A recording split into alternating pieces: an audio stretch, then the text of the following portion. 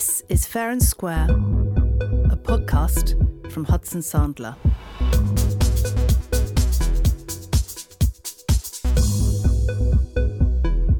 Welcome to episode 5 of Fair and Square, the Hudson Sandler podcast. I'm Charlie Jack and I lead the natural resources practice here at Hudson Sandler. In an age of environmentalism, large corporations face immense pressure from a wide range of stakeholders to operate in a sustainable manner. With a checkered past, mining has historically been very poorly rated for its environmental, social and governance performance. The demand for socially responsible investing is now rising rapidly, meaning that without structural change, certain components of the sector will become uninvestable. In this episode of Fair and Square, you'll hear from many senior representatives from the mining industry as we dig deep into the ESG issues facing the sector and evaluate the considerable challenges and opportunities available to those embracing change and adopting an ESG leadership position. Unsurprisingly, these ESG issues were front and centre at the recent annual Indaba conference in Cape Town, where the mining industry gathers to assess the issues of the day and where we were able to speak to some of the key players, including, amongst others, mining companies, investors, media and certain commentators. The Indaba event is a busy conference and I'm an inexperienced interviewer, so please forgive me for some of the sound quality on the clips you're about to hear. Starting with John Reid, who heads market strategy at the World Gold Council. John set out the context for the ESG imperative confronting industry players. The point is that extractive industries do have an environmental and social impact. That should always be understood. Ultimately, it's about how you deal with that environmental, social and governmental impact. One of the things that we have noticed is these sort of questions are coming from investors even more frequently, not just about gold mining, but about gold itself. When I make the case for gold to investors, one of the first questions they will often have is about the ESG characteristics of gold.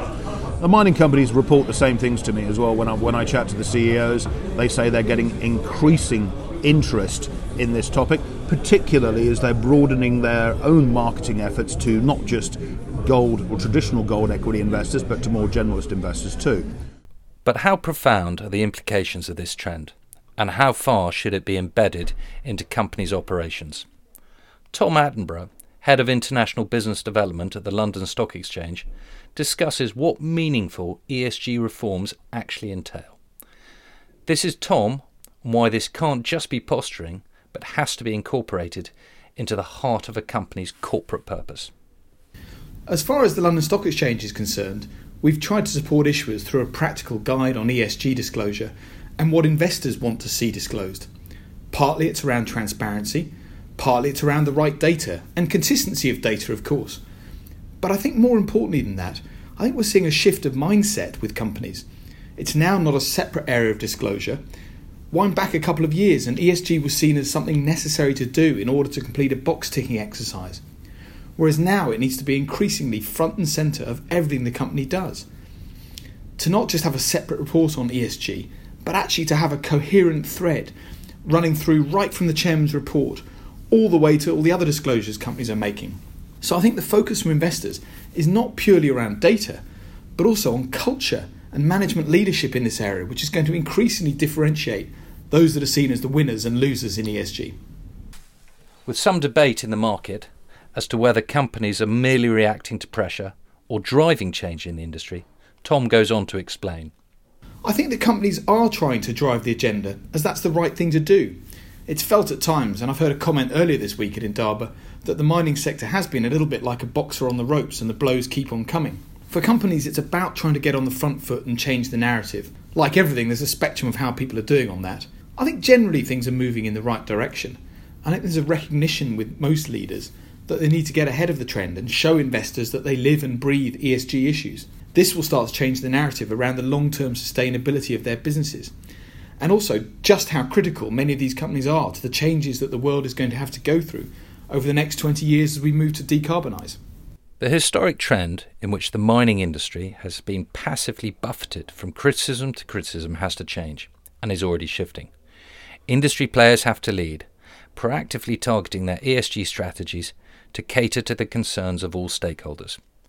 Catherine Sutton of Kenmare Resources, operator of the Moma titanium mineral mine in Mozambique, told me about the impact of ESG on companies' profiles in the city and their access to equity and the importance of ESG ratings agencies. ESG is definitely a focus. I went to a panel yesterday on ESG, and it's a question that we're getting asked more and more by investors and brokers. We've certainly heard from some of our key shareholders that they're looking at those rating agencies such as Sustainalytics. We're already rated by a number of them, and they won't stop looking at us just because we don't engage. So therefore it's in our interest to really engage with them and ensure that the information they're producing is correct. Ian McClelland, Managing Director of the investment research and consulting firm Edison, paints a stark picture of the situation, particularly the sector's traditionally defensive approach. The mining industry historically has always effectively it's tried to work under the regime of keep your head down, hopefully you don't get too much press, because most press is bad press, and if you don't have the overriding pressures on you, then you can just get about your daily business. And I think that kind of works, but it therefore means that we've been conditioned, the industry I think has been conditioned to just be reactive rather than proactive, to try and mitigate any criticism. But against this legacy, low-key, disengaged style, how can the sector win over the hearts and minds of the investors and consumers of tomorrow and convince them of the mining sector's enduring relevance?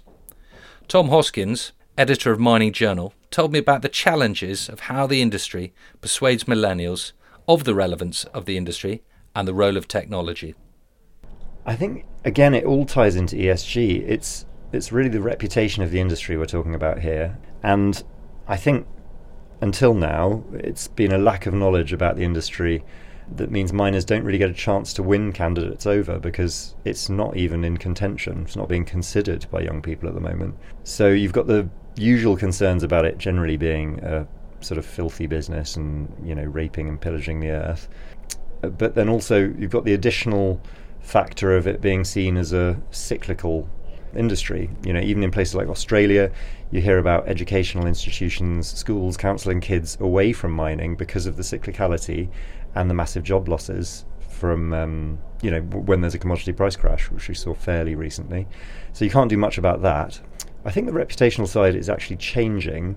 Slightly ironically, I think we can thank social media for that, actually. In one sense, there's the opportunity to really slate the sector for bad behaviour, but it's also made answering unfounded grievances a lot easier, whether it's people sharing images of how life would look if it wasn't for mining, so living in a cave, or those messages where it sort of shows how much copper or steel or whatever the average person will consume during the lifetime, sort of infographics, that kind of thing. I think that message is starting to filter through. Encouragingly, much of the work is already being done. Companies are helping local communities and contributing to the prosperity of the regions in which they operate, showing people the value of their participation and cooperation. Phil Cleggett, Group Development Director at Emerson plc, a potash developer, neatly describes this process by which mining companies work with communities as trusted allies who are invested in the local area. We do a huge amount of social programs. I've been involved in other companies previously, and it's very clear that your social license to operate is absolutely vital. Of course, if you're not satisfying this social responsibility, then there's very few groups, whether it be small investors, large investors, debt providers, through to consultants, are willing to work with you. And that's, of course, the way it should be. I mean, personally, I'm Australian. We've been through a pretty bad time over the last 6 months with bushfires, and you're seeing it every day on the front page of the Australian papers that there's a clear public push for, if a company is not responsible, we shouldn't be dealing with it on a personal or a countrywide level. As indispensable as attaining permits from regulators to mine, miners must also secure support and sponsorship of local communities. And mining companies should regard these as equal, if not greater, requirements for any project. Effective communications with local communities is now a must. But dialogue and collaboration shouldn't be limited to local communities.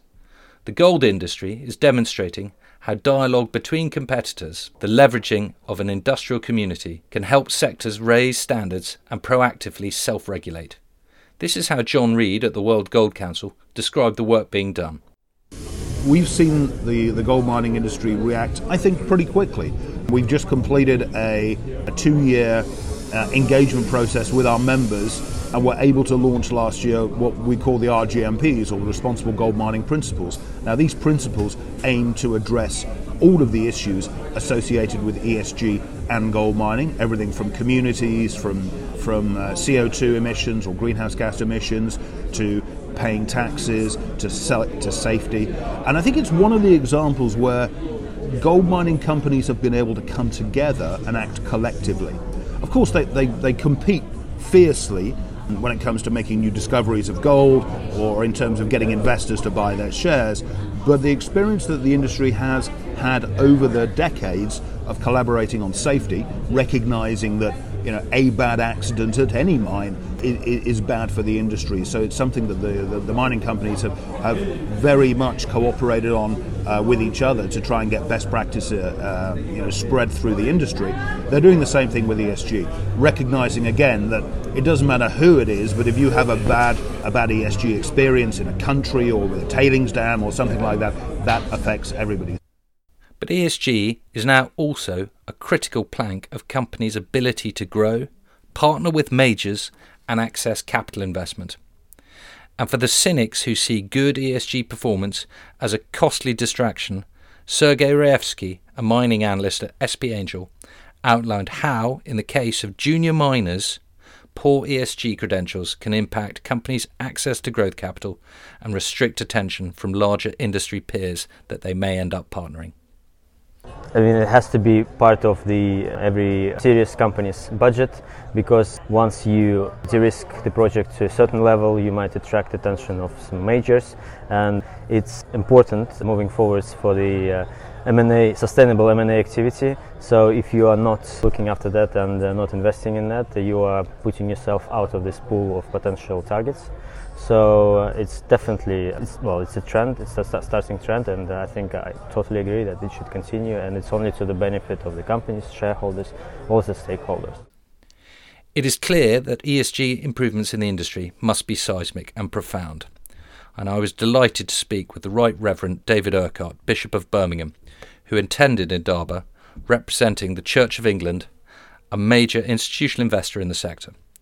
The Church's involvement in ESG reforms showcased the power of investor-industry collaboration that came to the forefront following the Vale tailings dam disaster, and how this provided an opportunity to make real change. The Brumadinho tailings dam's failure made world news, and it was very visual, with someone managing to capture the sludge breaking away and then overwhelming buildings and people and cars, with obvious not just threat to life but fatal effect.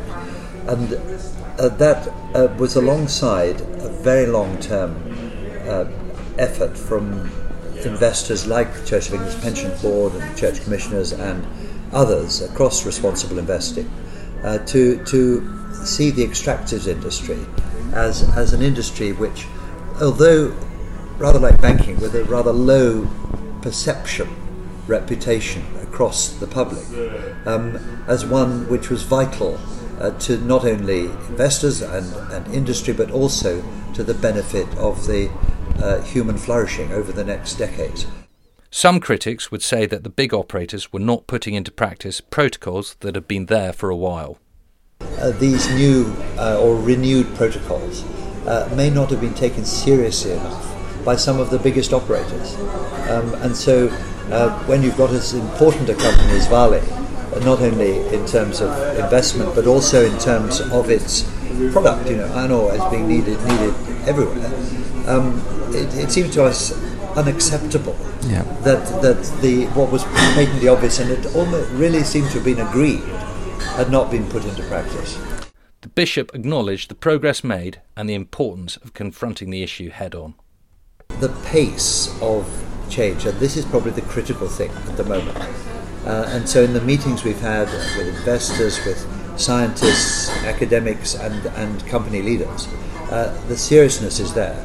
But how you then move into the ambition of a global standard that actually can be understood and implemented across the industry is a very big ambition indeed. And what you include in that protocol. So at the moment we've gone for the whole package to try and say, can we tidy this up completely, because it's not acceptable to put lives at risk, let alone lose lives, because of this manageable area.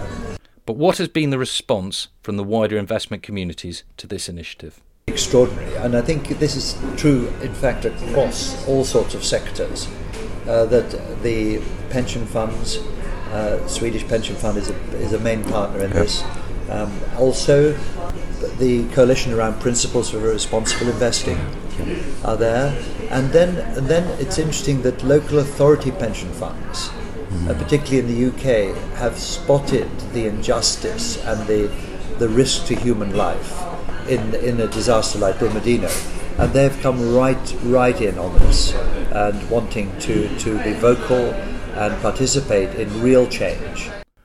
The Bishop's words bring home the importance of communication in all of this. ESG is only achievable through the gathering of stakeholders and collaboration. I asked Bishop David about the broader opportunity for the Church to evaluate other areas of safety to ensure that all mining personnel buy into a comprehensive culture of zero harm.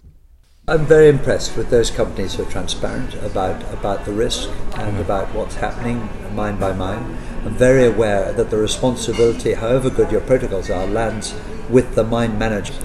It also lands on the culture of the workforce and how that operates.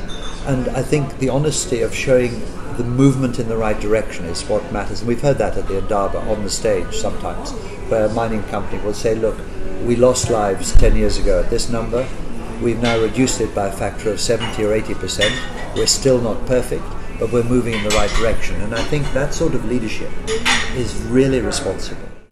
Reflecting on the ultimate moral duties of society and the role of technology, Bishop David reminded us of the underlying ethical responsibility that the mining industry has.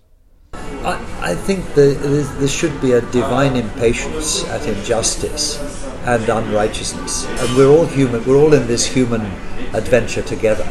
And that's the great insight of globalization and also the digital age. You know, something's wrong, someone can take a photograph of it. Something's wrong, a member of the public can tweet it. Now that goes the wrong way because we then indulge bad behavior, but in terms of justice and righteous behavior, the world can be a very transparent place, that there should be nowhere to hide for people who are trying to make a quick buck or trying to have an easy life because of their power to get their job done at the expense of another human life. Also, our approach is one, if we have a concern with a company that we're invested in, we will come face to face first and discuss it, because what we're interested in is raising standards, not withdrawing simplistically from this essential industry. What is clear from all the insightful conversations I had recently and at Indaba is that shying away from best practice ESG initiatives is a time-limited solution for mining companies. With fast-growing scrutiny from regulatory bodies, industry initiatives, millennial consumers and a wide range of investors, it is wise to think early about what standards to adopt and how to turn those challenges into opportunities by making ESG an integral part of your business strategy. That concludes this episode of Fair and Square. Thanks very much for listening, and thanks to all the people who gave me their time and insights. You can find out more details about this episode via our website, hudsonsandler.com, and by following us on Twitter @HudsonSandler. To find out more about Hudson Sandler, our team, our culture and our thinking, visit our website, hudsonsandler.com.